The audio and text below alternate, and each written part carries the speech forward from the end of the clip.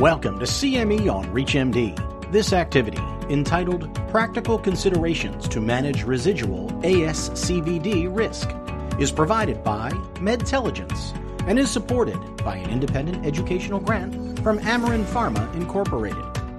Prior to beginning the activity, please be sure to review the faculty and commercial support disclosure statements as well as the learning objectives. Considerations are basically a wrap-up, taking it together in all that has been discussed up to now. Guidelines to give us guidance on cholesterol management, endorsement of use of statins, clinical trials of ezetimibe and PCSK9 showing the value of LDL lowering, and a persistent effort at figuring out what it is with triglycerides, with the most recent reducers that give us a tool to go after people with moderate hypertriglyceridemia. Perhaps the benefits are not because triglyceride levels go down, and they're not going to be a parallel to that lowering. Those are my disclosures. You will see slides that have been seen before, so that gives me easiness. It's going to be very easy for me to just go fast on the slides. I want to just add a few points. So you remember a good conversation from Dr. Underberg about coronary artery calcium scoring. And here I think I will just highlight a few more things. You also heard a lot from Dr. Watson about the importance of lifestyle, diet, exercise, and smoking. And I would say that is something we need to remember in our practice, and actually goes beyond these three things. As you know, there's a lot more that we cannot capture. What is coming up as the polysocial risk factor is one that doctors need to be more and more aware of as we build up histories for our patients. So, but we have a risk estimator, and we can do whatever we can do, right, with the knowledge you have at a certain time. So as long as you know that our risk calculators are not completely comprehensive and accurate, it's a good starting point. Next slide shows you that, as Dr. Underberg was saying, if we deal with people who have not had prior cardiovascular disease and you're dealing with a primary prevention setting, you have different buckets to place them on, and you have to use the information that is considered primary and then some risk modifiers. The primary information is what he has already shown you: age, sex, race, blood pressure, cholesterol, HDL, LDL, history of diabetes, smoking, and use of some medications. As you remember from Dr. Watson's presentation, though, lots of things are missing here from what is considered primary. Like, you wouldn't know about body weight, you don't know about Lp(a), you don't know about triglycerides, you don't know about physical activity, you don't know about family history. There is so much out there. So next slide shows you pretty much a series of risk modifiers that is actually not all-inclusive. There is a lot more than that. But as a good doctor, you want to be aware of family history of early CVD, the fact that the hypercholesterolemia may not be a common one, but a more severe one, perhaps primary, perhaps inherited, the presence of the metabolic syndrome, or the factors that probably increase risk in more ways than just by virtue of one variable like triglycerides or HDL, the presence of kidney disease, inflammatory conditions. And you can probably read faster than I can mention these bullet points, but there are actually a lot more. As I was saying, recently I went to Bangkok, where I am helping a group of hospitals create a network of preventive cardiology clinics. And I was surprised everybody there was wearing a little device here. Nurses, doctors, and even many patients. And those were electromagnetic repellents for what they call particulate matter of size bigger than 2.5 microns, which is a real problem in Bangkok because of pollution, but it's a problem in many cities in the U.S. as well. And that's an additional factor that's part of the polysocial risk exposure. And I think one day we'll need to be aware of that, and maybe we can quantify it one day. So when we look at biochemistries as ways to enhance our knowledge of risk for a patient, we have several things that we should test at least once or several times, depending on the values. And some of them are in the imaging realm. And there is no time to discuss ABI and CIMT, but I want to say a few more words about coronary artery calcium scoring. So as was said before, if you test for a non-contrasted CT of the chest in the right patient population, you can use all the information for practical purposes. You can use a 0 as an impetus to de-risk the patient and decide on a different strategy for long-term management. And if you have a number different than 0, depending on where the threshold goes, you may consider initiation of statin therapy or even go for the lowest possible LDL goal. But it also goes beyond that, as you probably know if you're using it regularly, is that the calcium, the presence of calcium in any position in the coronary tree flags a plaque, a cholesterol plaque. And so the positioning of the calcium deposits in the coronary arteries are also sometimes platforms for further diagnostics or interventions.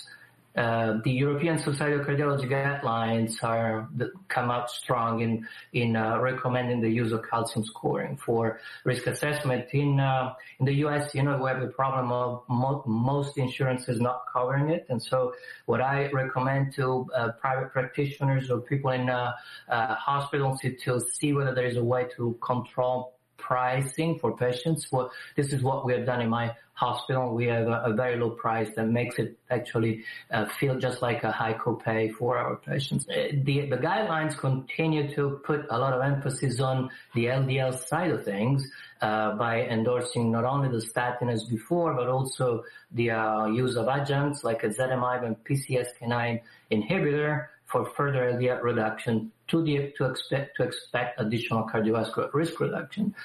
There was no guidance on what to do with triglyceride lowering, particularly because the REDUCE trial results were presented at the same time as the society guidelines. And so I think the way you should see it is in the spectrum of what we call the cardioprotective drugs out there that can be given only to diabetics or only to people with certain presentations. You have the interventions for dyslipidemia, and there are two routes that are supported by clinical trials. The route of LDL lowering, starting with statin and going with ezetimibe and the PCSK9 inhibitor, and the route of triglycerides, starting with statin and going the route of icosapentatal, with the caveat that it's not just for triglyceride reduction. You don't have a target of triglyceride threshold to reach. So you have seen from Dr. Miller that the fibrates and niacin trials have not been given us evidence for interventions with these two medications for the sake of reducing cardiovascular events in people taking a statin. And but we have that information for ezetimibe and PCSK9 inhibitors, and those are in general considered to be medications that work a good pathway, and the good pathway is the one that is linked to an upregulation of the LDL receptor. And now there is another drug that can do that, and it's bempedoic acid. It came into the market 2 months ago, and bempedoic acid is an oral agent, 1 pill a day, and it targets an enzyme that is farther upstream, not downstream of the HMG-CoA reductase. So it's on the same line, but actually works well with statins, works well with ezetimibe. The power on LDL cholesterol is not very much, 20%, 23%, but it's going to be an additional agent to be used for the strategy of placing LDL to goal in patients at high risk. It doesn't have, of course, a cardiovascular outcome trial, and we'll see how the market adopts the new entry here. And I want to just finish with the guidelines that I've taken, the information of the REDUCE trial, and I don't know if you remember from the guidelines that were shown before. I think either I think it was Michael Miller who showed that some of the guidelines were cutting triglycerides at 175, but the REDUCE trial was cutting at 150 and then ended up enrolling patients with triglycerides as low as 135. So the FDA has approved the use of icosapentathone for people with triglycerides above 150 for cardiovascular risk reduction, but most guidelines have actually taken the 135 as the recommended threshold. So there's a little bit of a discrepancy between guideline endorsement and FDA approval, which creates a little bit of a problem with insurance coverage and cost to patients, as you know. So keep that in mind. In our practice, it's been difficult to get patients approved if they are below 150, even if they're above 135. But things are always fluid in the world of insurance denials.